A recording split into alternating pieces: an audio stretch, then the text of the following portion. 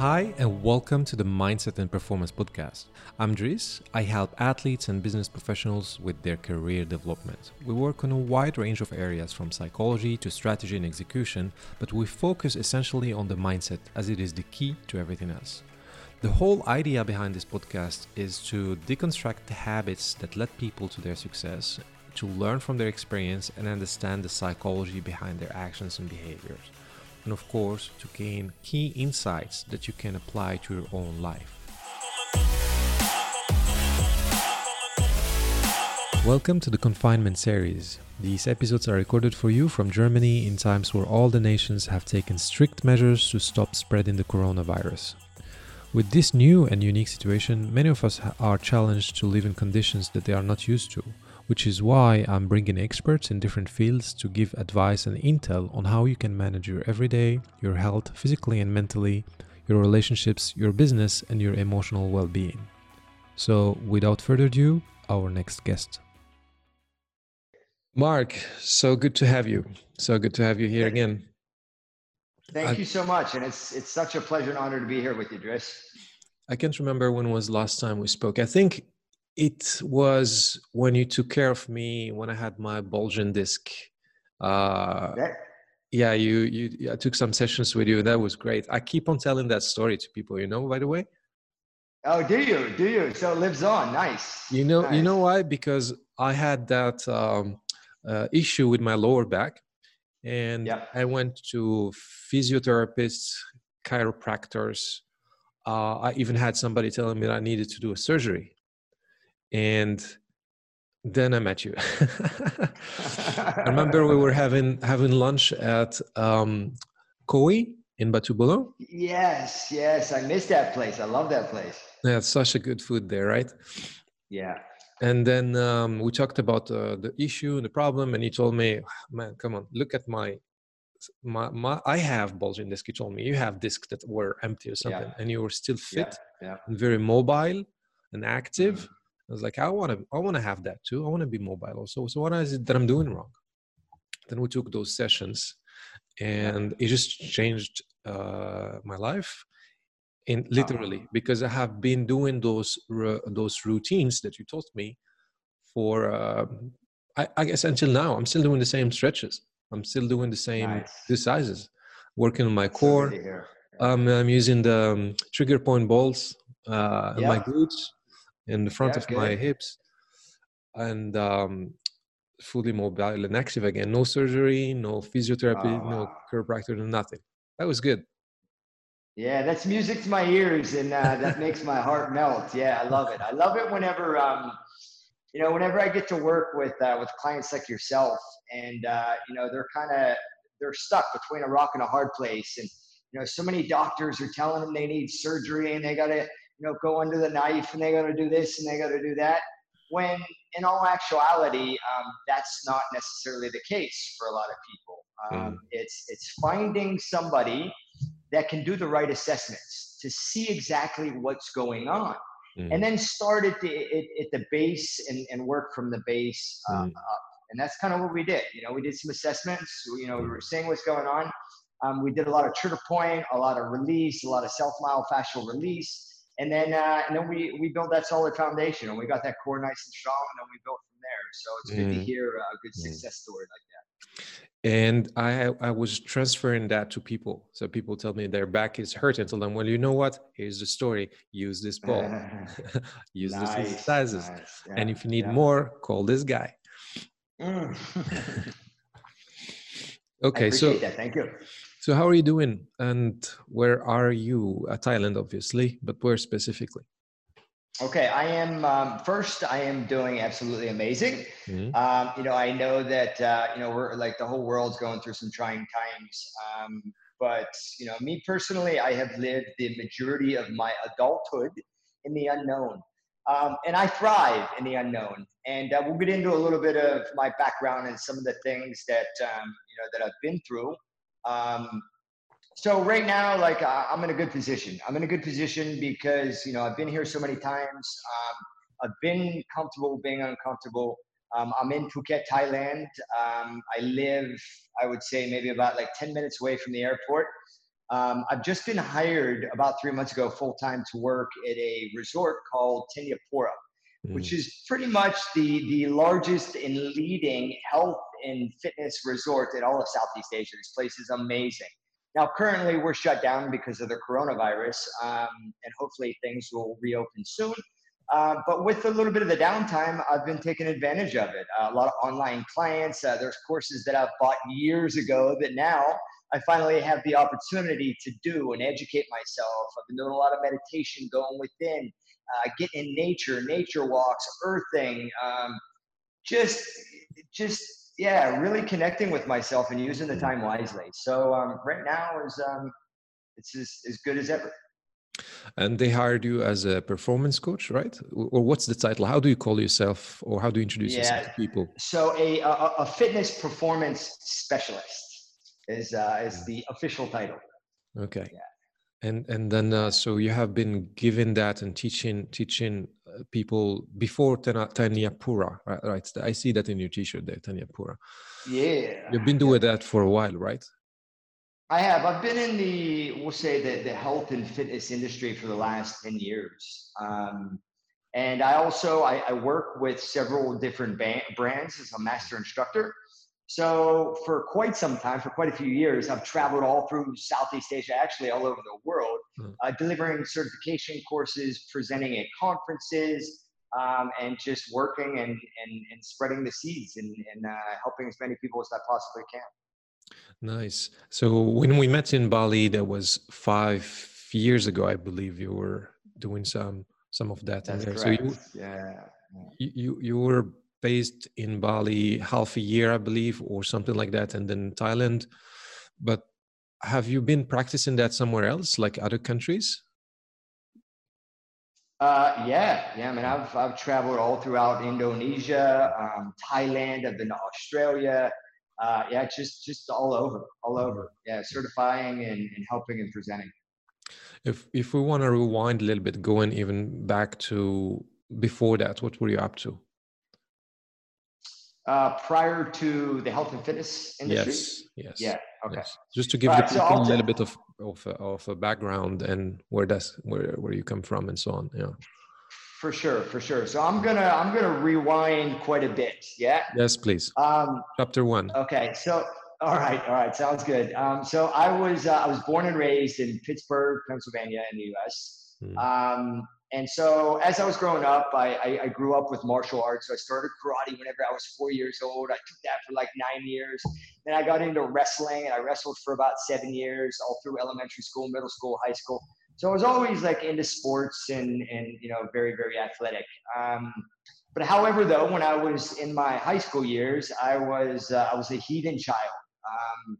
So I was always in trouble and fighting, and I was your typical jock, and so I realized, kind of my senior year, that I was going down a bad path, and that I needed to take a turn in my life, because if I didn't, I was going to wind up probably in jail or dead or doing something that I didn't want to do. So I always had the passion to travel. I wanted to see the world. I wanted to challenge myself physically, mentally.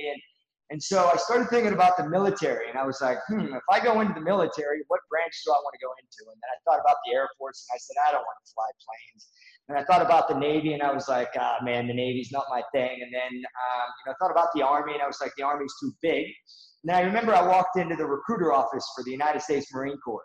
And as soon as I walked in, I saw this recruiter. He had on his dress blues, and man, he was like buff and in shape, and he just, I just remember looking at him, and I was like, man, like just really, really impressed. And I was like, yes, tell me more. Tell me what it's like to be a United States Marine. And then, man, after the first couple hours of talking to him, I was hooked, and I said, you know what? I'm going to join the Marine Corps. I'm going to travel. I'm going to challenge myself, and this is what I'm going to do. And that's what I did. I ended up enlisting into the Marine Corps. And then I ended up getting into a security unit. And so basically we provided force protection and anti-terrorism security measures in support of U.S. strategic interests in the Persian Gulf. So I spent about 3.5 years, and Bahrain, Afghanistan, Kuwait, like all over the Persian Gulf, traveling, protecting people and foreign dignitaries and keeping people safe. So I ended up getting out of the Marine Corps, and I achieved a lot whenever I was in, but a lot of that stuff was physical, but yet mental. But I kind of wanted to delve into the educational side, because like I said, when I was in high school, I was definitely not into studying in the education. So I decided. But hold on, if we can, Sure. sorry to interrupt, if we can just stay a little longer in the childhood part there. You were playing sports and all that, and did you have models back then? Who were you looking up to? Who were you? Yeah, who was I looking up to? Because of the martial arts, I think definitely like Bruce Lee, Chuck Norris. Those were definitely some people that I looked up to. Really looked up to my mom, my dad. I had good role models. I really can't say that I had like a superhero or somebody that I really said, that's exactly how I want to be like. Yeah. And did you know back then what you wanted to be? Like, did you have a projection? Okay, I'm gonna grow up and become X and Y and Z or something, or wasn't it? I would say, like, as I was growing up, I knew I wanted to do something, I guess like physical. And when I was in high school and I was getting ready to graduate, and I said I was going to go to the Marine Corps, I was like, man, I'm going to go into the Marine Corps and I'm going to learn how to shoot guns, and then I'm going to get out and I'm going to go on a SWAT team and I'm going to join the police force. And that was kind of like my thing was, I wanted to be on a SWAT team. I wanted to help people and I wanted to save lives. That was, it was probably the occupation that, I kind of looked into the most whenever I was younger. I can see that this is still the case. You want to help people and get them to be healthy. Yeah, that's correct. That's correct. And then after I got out of the Marine Corps, I went to college, and I have a degree in criminal justice with a concentration in private security. And then whenever I got my degree, I sat there and I thought to myself, I have the 4 years of the military experience. I have the degree, so I want to go into the government. I want to go Secret Service, and I want to protect the President of the United States. And I had a really good professor whenever I was in college, who was a former senior special agent with the Secret Service. He said, Mark, what do you think about going private sector and doing security work in the private sector? And I said, nah, I want to go Secret Service. And he said, just look into the private sector, throw out some applications, and what do you got to lose? So right before I graduated, I stumbled upon a company, and it's pretty much the nation's leading executive protection firm in the U.S. called Gavin DeBecker & Associates. And they required that you did a video interview. You had to send in your resume and application and yada, yada, yada. So kind of for shits and giggles, I put all that stuff together and I sent it off. And then a couple of weeks later, they invited me for an interview. So I flew all the way to California, to Los Angeles. Went through the interview process, and they narrowed it down from I think it was 10,000 people all the way down to 100 people that they invited for the interviews in the process of the screening. So long story short, I made it through all that stuff, and I got back, and they sent me an offer, and I liked the offer, and I said, here's a great opportunity. And so I packed up everything. I had a house in Pennsylvania. I sold that, and then I drove cross country and I started the executive protection career. And I was assigned to a multi-billion-dollar family. And then kind of when I started off in the protective industry, I was what they call an SSA, a security staff agent.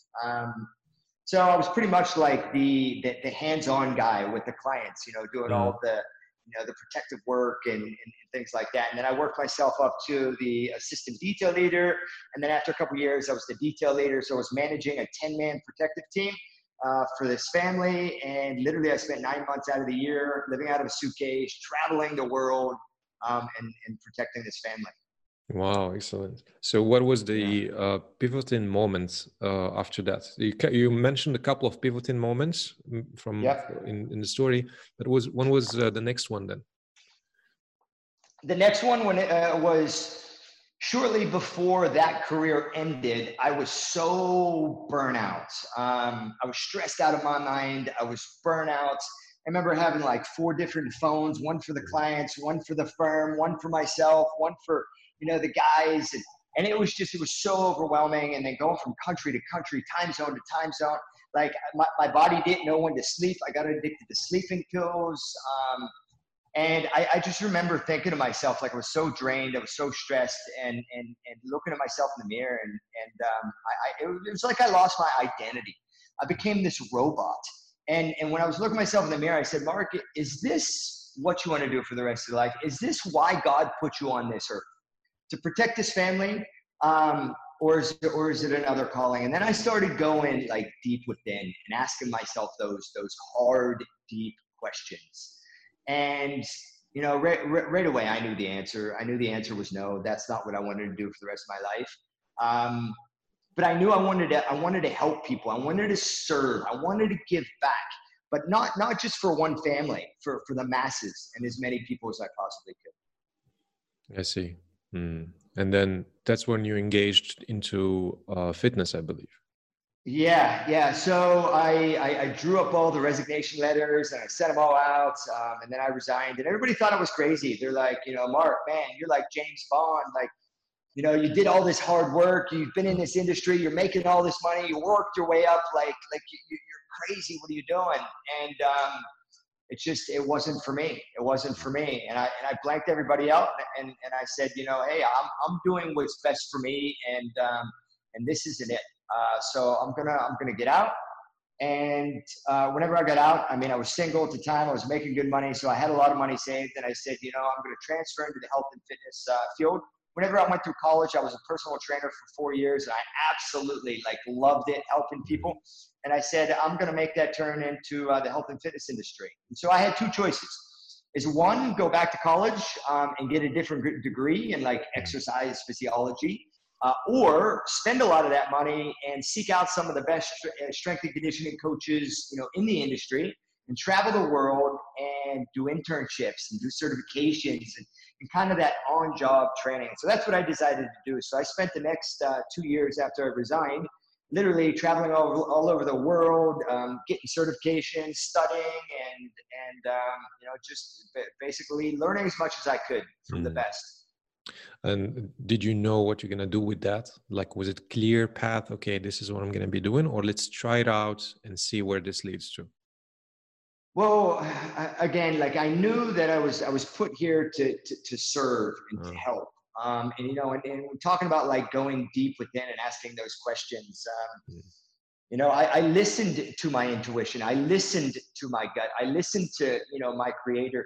And I knew it was to again, to help the masses, and I just wanted to do it in a holistic fashion. Mind, fitness, lifestyle, and I just knew I had to learn as much as I possibly can. So yeah, it was pretty clear. It was pretty clear. And do you find your job right now, if you call it a job, I guess, I don't know if you will call it a job, meaningful? Oh, it's beyond meaningful. It's my purpose. It's my purpose. It's my passion. And no, it's not a job. It's if I had all the money in the world, I would still be doing what I'm doing. Maybe I'd be able to I guess affect more people with a little bit more money, but it doesn't matter. I honestly, I love what I do, and I love the people that I help. And, very rarely does a day go by that I don't get a beautiful message, from somebody on the opposite side of the world, just thanking me and, giving me this great success story, how, they're continuing to implement the things that, I showed them whenever we were together. So yeah, I absolutely love what I do. Yeah, you worked with some great people that I met also that spoke highly of you. Tiffany. Oh, thank you. Okay. Yeah. She's amazing. I love her. Love her. Yeah. She's such a great person and an amazing athlete. Yes, she is. And very deep and I had her in the podcast, also interviewed her. It was pretty nice. So looking back now to this past 10 years doing what you've been doing right now, do you see, I want to start with challenges. Were there challenges for you in it? And how did you navigate those challenges? Yeah, absolutely. So yes, to answer your question, there was a bazillion challenges, and I don't think we have enough time on this podcast to even delve into some of them. But for the majority of the last 10 years, I've been an independent contractor. So like living abroad, like, you've got to have your work permit, you've got to have a business, you got to, do your visa runs, you got to do this, you got to do, so just jumping through all those hoops was a challenge, to begin with. And early on, when I was in Thailand, I opened up a couple businesses. I made some poor decisions, got in with the wrong people, trusted the wrong people, and I lost a lot of money. To the point where, I don't know, maybe about 3-4 years ago, like I had no money. Like literally I had no money. When I was in Bali, I think around the time that, I think you and I were together, it was, I guess I've had a couple different, like, tough times in life, but that was definitely one of them, because I remember I went through a period where like I had nothing. I had to go to a local warung, to the owner that I knew very well, and ask them, is there any way that I can eat here for 2 weeks, and I have some money coming in about 2 weeks, and then I'll pay you, whatever the total bill is. And luckily he did that. And I just remember thinking like, man, I might have to go back home. I might have to go back into the protective industry. And I kept saying, like, God, please, if you want me to continue to help people, like, get me through this, And then 3-4 days later, I'd get a message from somebody, hey, I'm back in town. I know I owe you, a couple $100 from previous trainings. Where are you at? How can I get you the money? And then, another week later, somebody else owed me money, and then somebody else. And so yeah, there was definitely a lot of trying times, throughout the last 10 years. But I hung in there. I believed in my purpose and why I was put on this earth, and I haven't wavered. And to be honest, I've worked with, I don't know, over 70,000 people from all over the world, and I'm just getting started. Like I'm just getting started, and yeah, it's you got to hang in there. You got to believe in your purpose and your passion, and believe that everything is going to work itself out, and it always does. So if we want to break it down to people here, and from what you just said, like. Which is one of the main reasons why I wanted to have you here in this conversation, is because I see you as somebody that has been always focused and very consistent in what you do. And even though there was challenges, like right now, these days, there's a lot of challenges and people are doubting themselves, doubting if they should continue whatever they're doing, like employment, self-employment, sports preparation for after the COVID-19, something like that. Yeah. What is the core skills or that one needs to be equipped by to be and stay consistent? So you went through challenges, but you stayed consistent and focused. You had doubts, but you stayed consistent and focused. How can we break that down to people, and what's the teaching there? What's the learning there? Okay. Great question. So I think I have a good way to break this down, and I'm gonna break this down, and I'm gonna apply this from a physical training standpoint, and then it's gonna transfer into life, mental, especially what we're going through now. I think I had mentioned early on that I was a master instructor for several different brands. One of those brands is TRX, suspension training. Yes. And so I've traveled all over the world, and I've taught a lot of courses, like certification courses. So I've worked with a lot of trainers, a lot of coaches. Now, during one of our courses, we have a little phrase in TRX during the course, and the phrase goes like this, is that conditions change, but standards remain. Conditions change, but standards remain. Okay?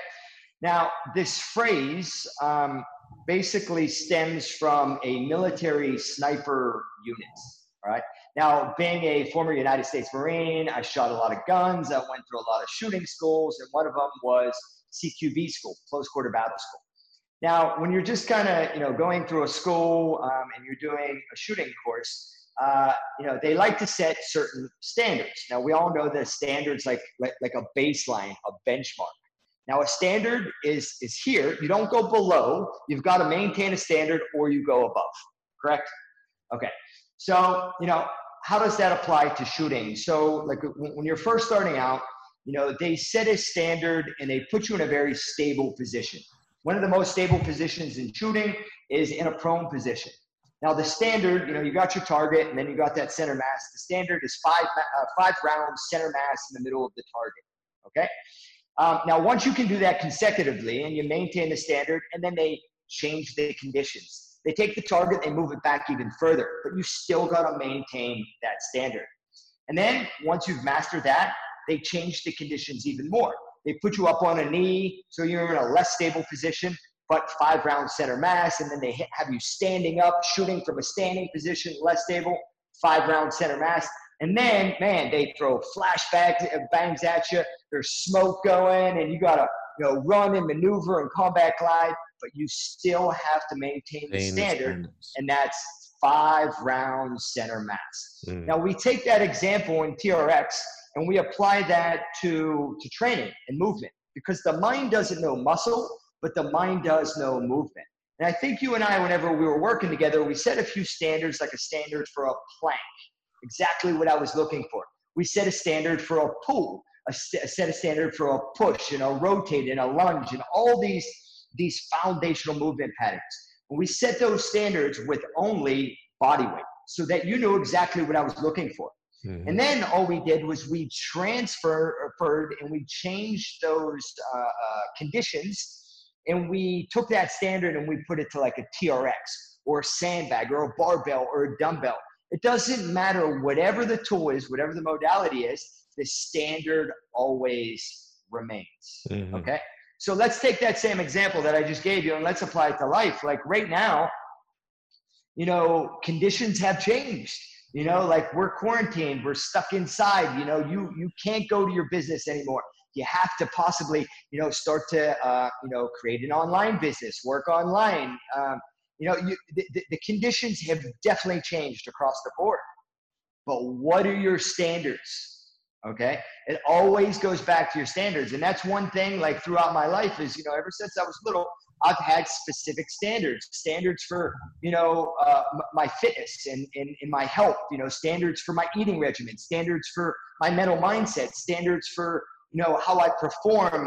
And so I have these specific standards, and all throughout my life, man, conditions change, like people die. I just recently lost my father, but, those standards, they don't change. You're going to get your heart broken. You're going to lose money. You're going to go bankrupt. Like these things are going to happen. That's just life. But it's those standards. We have to maintain those standards. I have very, very strong message in there. The standards. So that's in the mind. So that's in the mind. Like it's a mental strength. It's a skill that need to be in the mind. Like what you think is actually gives you the outcomes that you want to have, and the at the end. So how would someone can train that? How can someone train that focus or that have those type of standards? Yeah, so good question. Definitely routines and habits. So like, for instance, your morning routine, getting up and being very, very consistent with what you say that you're going to do. Okay. So if you say, hey, I'm going to get up in the morning and I'm going to go for a 2-mile run. Okay. And you get up in the morning and you see your tennis shoes, and you're like, you know what? I'm too tired. I'm not going to do it today. I'll do it tomorrow. Now, if you do that over and over, you're sending the message to your brain that, you know what? Hey, you're defeated. You cannot stick to what you say you're going to do. Okay. But when you say, hey, I'm going to get up in the morning and I'm going to go for a 2-mile run, you set your shoes out, you get up, you throw on your shorts, you put them shoes on, you get out there and you do it, and you come back, And then you're sending a message to your brain, you know what, hey, I said I was going to do this. I got my ass up. I was tired. I put on my shoes. I went out there and I did it. And then you do the same thing the next day, and you do the same thing the next day. When you do it over and over and over, the brain says, you know what, hey, you say you're going to do something, you follow through with it, and you did it. And then that becomes a habit. And then that's where the momentum starts to go, okay? And the momentum can go one of two ways. You know, I explained to you that, you know, we can do it the other way and not follow through, and we can go down, okay, and create that, or, you know, we can follow through. So I think the biggest thing is being consistent with the habits that you set forth. And what you tell yourself you're going to do, man, stick with it. And it doesn't have to be like, hey, I'm going to make $1 million this year. You know, if you want to go way up there, great. But I say start with the small things, the little things. I'm going to get up in the morning, and every morning before I have my coffee, I'm going to hydrate. I'm going to drink a big glass of water. I'm going to throw a little bit of sea salt in there. And I'm going to throw some lemon in there. And I'm going to drink that every single morning before I have my coffee. It's small, but if you do it over and over, the brain says, okay, you did this. All right, what's next? What's next? And then the more you do that, the more you create these habits, you know, good morning routines, good evening routines, and then things throughout the day. And then boom, you're rocking and rolling. It becomes a part of your identity to be the guy who's or the girl that is always consistent and regular. And therefore it translates to how you do everything. How you do anything is how you do everything, right? Exactly. Yes. I'm curious about your own morning routine. Yeah. Okay. So good question. And now, like, you know, as you go throughout life and in time, you know, things change and evolve. We know that. But, you know, across the board, first thing I do as soon as I get up in the morning, I never hit snooze. I'm a morning guy, so I get up pretty early. You know, like once my circadian rhythm is set, I try to get up naturally. So I don't get up to an alarm. And naturally is usually like around, I don't know, 4:45, 5 o'clock in the morning. As soon as I get up, I sit on the edge of the bed, I close my eyes, and I say a prayer. And I speak to my creator, you know, and I'm just going to go ahead and share what that prayer is. You know, I say, God, give me the courage and strength to use the gifts that you gave me to the best of my ability to help make a positive difference in this world. And I just give thanks. That's exactly what I say every single morning. And then I try to put myself in a state of like just gratitude. Like, man, I get an opportunity. Like there's so many people that don't have the opportunity to wake up. You know, I get the opportunity to wake up and go out there and help people. And I put myself in that state of gratitude. And then I get up, I go out, I drink a big glass of water. I put in a little bit of sea salt, lemon in there. I drink that first thing in the morning. That gets kind of the whole, you know, the system going. I take my morning glory. As soon as I take my morning glory, I go outside. If it's a nice day and I'm in the weather here in Thailand, it's great. I sit down on the ground. And, you know, I'm barefoot. I sit down, and so I earth. So I'm getting all those negative electrons and all the benefits, you know, from just touching the ground and connecting. You know, and at that time in the morning, like the sun's not even up. So I get to hear like the sounds of the jungle and the birds chirping and the frogs and everything. And it's just, it's so amazing. And then, you know, from there, I do a little bit of breath work. So there's different types of breath work that I do. I'm not going to go into each and every one of them, but usually in the morning, it's the Wim Hof breathing method. I'm sure you've heard of that. Oh, I'm doing that every morning. Yeah, good. So see, great minds think alike. So I usually go anywhere from like 2 to 3 rounds of the Wim Hof. After I'm done there, my body's charged, and then I go into like a 10-minute morning movement routine. Now, it's not yoga, it's not animal flow, it's not gymnastica. It's a combination of just a bunch of different things. You know, I've been very fortunate to dabble in a lot of different, you know, movement systems. And, you know, I kind of came up with my own little routine that, you know, that works for me. And I really listen to my body. You know, if one side's tighter than the other, I show it a little bit more loving. So after I'm done there, and then I sit down and I go into, I don't know, roughly like a 5-minute meditation, or sometimes it's longer, sometimes it's even shorter. But during that meditation, you know, that's my time to connect, to visualize, because the mind doesn't know the difference between the reality and what you're thinking in your mind. So I like to visualize like how my day's going to go. What am I going to be doing? So yeah, spend about 5 minutes doing that. And then I get up, I go inside, I make breakfast, then I go about my day. whatever the day is, whether it's, trainings or, 10 to 4, or, whatever I have in store for the day. So that's, in a nutshell, the morning routine.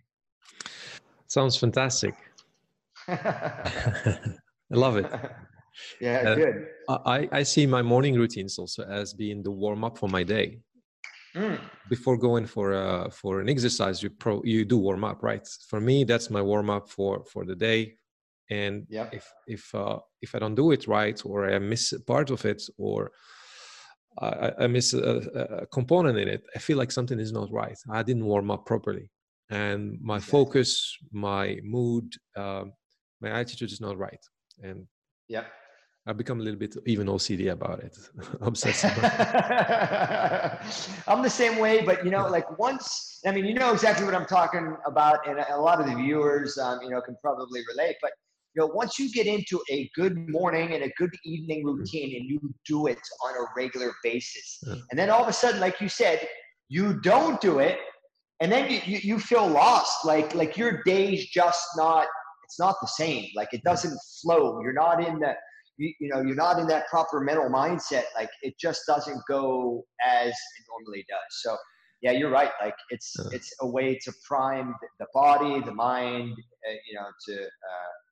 for success throughout the day. Right. So, surprisingly, I thought a lot of people would like to have routines and are doing routines, because recently I put on Instagram stories a question like, first I put a snippet from an audiobook that I was listening to called Stillness is the Key. Okay. And in that, there was a message there about routines. And a lot of people that I follow me or know me, they think I'm a little bit crazy with all my routines. I put them on the calendar, like morning routine, then this and this and that, and think it's too hectic. I told them it's not hectic for me. That's for me. Discipline and structure is great, is nice. It's freedom, actually. Yeah. So I put the question there after the snippet: do you like routines? Yes or no? Do you have routines? Yes or no? What is your routine, or what are your routines? And then for them to type. I had more people saying, I don't like routines, but that they like routines. Sorry, they like them, but they don't have them. And a few of them said, what are their routines, and so on. But so the surprise there, or the what was intriguing, is that people like them, but they don't have them. And some told me, well, I have never been a morning person, or I have never learned to do that. It's not just for me. It's too hard to wake up early. And I advised some of my clients to, like one of them specifically that I'm thinking about here, to start early. He said he's never a morning person. He works in the nightlife kind of industry for all his life, and now he wants to make the change, but it's so hard for him. Yeah. I gave him a few intels there on how to get it started, but I'm curious, what will be your intel in that? What would you say to someone who says, well, I have never been a morning person. I don't know if this is really for me. What will you help do or tell them to help them change or see that from a different angle?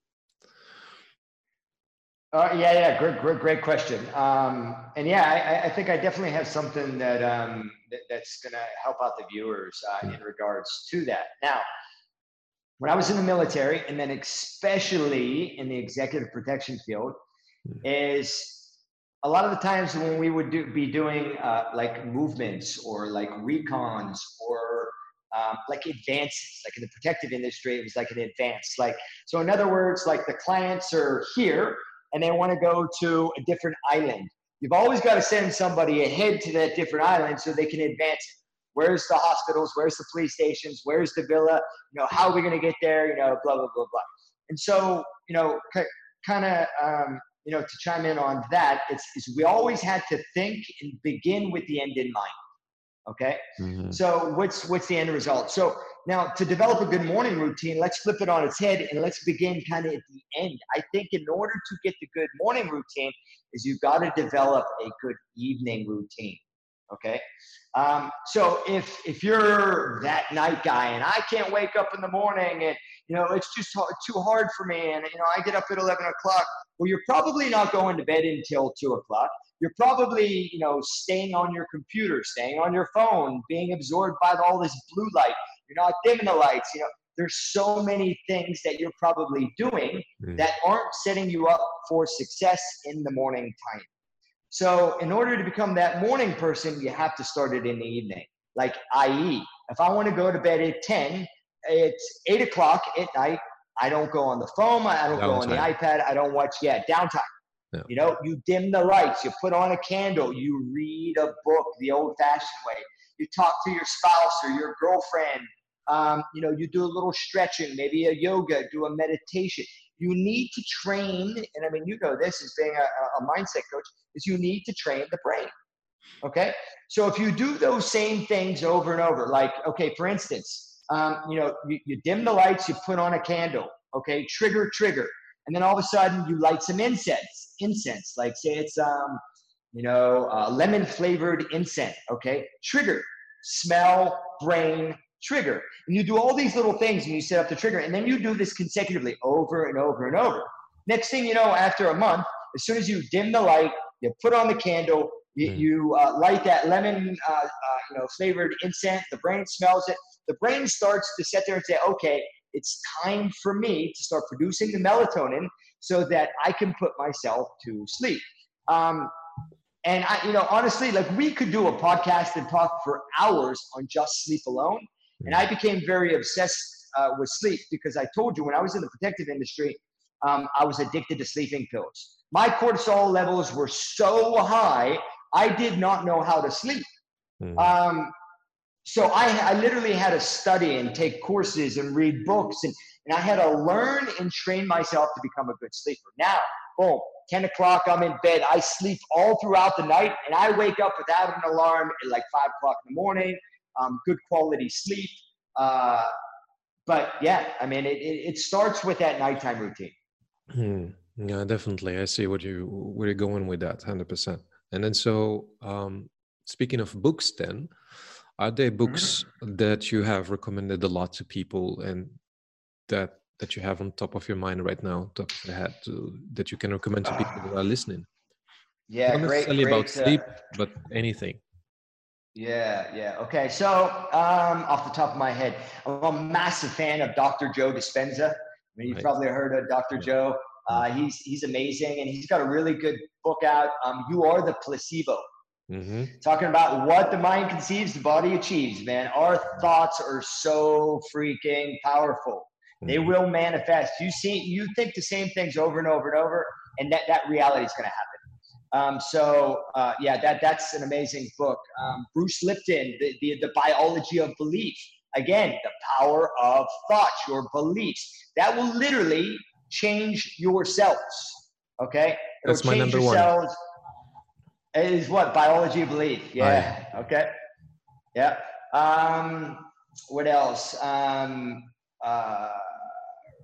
What is it? Frankl, Man's Search for Meaning. Viktor Frankl. You know, it's such a good book about, you know, being in the concentration camps, and you know, kind of what he went through mentally, and you know, again, the power of thought and your attitude and positivity. That's an amazing book. What else? Something about the power of now. The power of literally now, like staying in the present moment. I think the author of that is Edgar Toole, I believe his name is. So yeah, off the top of my head, those are some of my favorite ones. Very good, Mark. Thank you very much for these. I have read most of them, or all of them actually. Maybe not the Viktor Frankl. I need to check that one out. It's an amazing book. And then one more. There's a bunch of really good books by an amazing author. His name is Dr. Wayne Dyer. And I think you would really resonate with him. He's got a good book called Inspiration. And it's amazing. It's one of my favorite ones. So I highly recommend checking out this book. Cool. Mark, a couple of more questions. How do you define success? Okay, so yeah, good question. So to me, success is not deemed upon, you know, how much money you make. It's not deemed upon, you know, the trophies on the mantle and, and the medals that you have and what you accumulate. It's it is what is your purpose? Why were you put here? Did you find your purpose? And did you develop that purpose to the best of your ability? And here's the most important thing that defines success is, did you give it away to as many people as you possibly could while you were here on earth? Mm-hmm. And if you did that and you did it to the best of your ability and you helped as many people as you possibly could, that's ultimate success right there. Excellent. One more, maybe not only one more, maybe two more. Sure, throw them at me. Where does performance come from? Where does performance come from? Elaborate. What do you mean? So, how do we become performant? What is performance? How do you define even performance? Just define it. Okay, so if I had to put a definition behind performance, is the ability to seek action, to perform, the ability to get out there and put the action behind whatever it is that is your trade, your tool, whatever it is that you're doing. So it's focused, controlled action.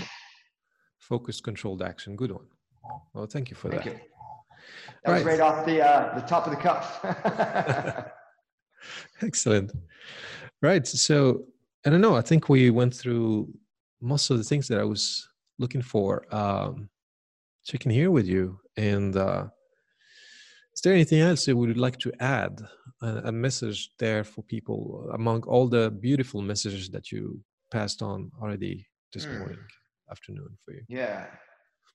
Is I don't know. There's a saying that I memorized, and it's like one of my, I don't know if you want to call it a quote or saying, and I remember the first time I read it, I was like, man, that is so true, and that is so beautiful.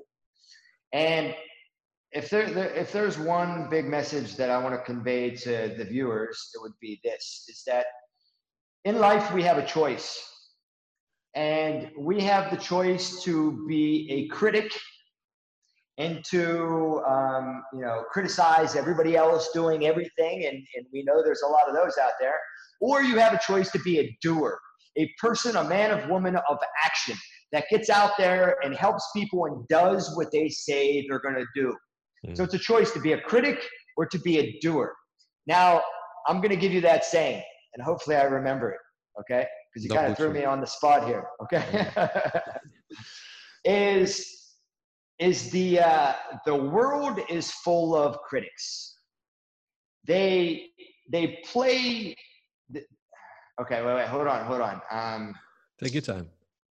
Yeah. I'm trying to remember this off the cuff here. World is full of critics. Okay, here we go. The world is full of critics. They play no ball and they fight no fights. Now they make no mistakes because they attempt nothing. Now down in the arena are the doers. They make many mistakes because they try many things. Now the man or the woman that makes no mistakes lacks boldness and spirit of adventure. They are the brake on the wheel of progress. And yet it cannot be said that they make no mistakes because their biggest freaking mistake is the fact that they try nothing, they do nothing except for criticize those that do things. So you have a choice in life, is you can be a critic or you can be a doer. Excellent. Applause, please. Thank you. Thank you, Mark. Thank you. So, yeah, I think there's a lot of learnings in here in this conversation, and I'll make sure the message goes there to as many people as possible. Fantastic. Where can people find you? Can you articulate the name of your social media, website, whatever you have out there, so people can connect with you and learn from you? Okay, absolutely. So I think I told you at the beginning that I am based in here in Phuket, Thailand. I work for Kenya Pora. So that's kind of the home base where I do a lot of a lot of the training. And then on all my socials, Facebook, Instagram, Twitter, YouTube, it's all Coach Mariani. And then also if somebody wants to send me an email, it's just mark@coachmariani.com. Excellent. Very good. So, as I said earlier, sometimes I think about other questions. So, there's one more question. And last one, Sure. hopefully for now. What do you do Okay. for fun? What's fun like for you? Yeah, good question. So fun. People ask me, why do I train? Why am I so consistent Mm, with my training regimen? And the reason why I don't train for aesthetics. I don't train to have the six pack to go pick up the hot girl. That's never been my intention, and that's mm, never been my goal. Now, the body that I have and the way that I look is just a byproduct of how I train. But to be honest, the number one purpose of why I train the way that I do is so that I can enjoy fun life activities. So for me, what is fun like life activities? I enjoy going out into the jungle and climbing vines and trees. I love skateboarding. I enjoy surfing. I like doing slacklining, playing, moving, jumping, flipping, trampolines. Like to me, going out and being able to use this body that my creator gave me and enjoy and play and have fun.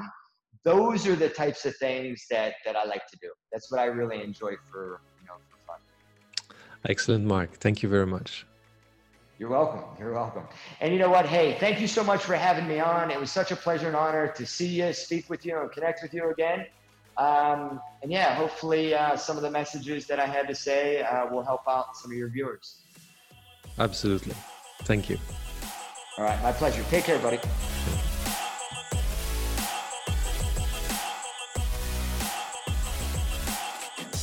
That's it for today's conversation. Thank you for listening. I hope you enjoyed the key insights that we shared on this podcast interview. Don't forget to hit the subscribe button if you didn't subscribe yet, and head to my website, thebodyandmindcoach.com/blog, to find exclusive articles about various personal and professional development topics.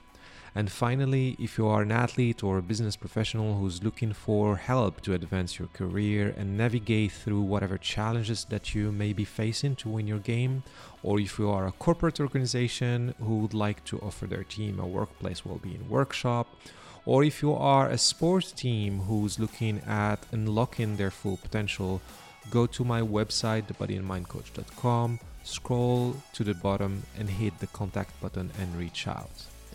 Thank you and enjoy your day.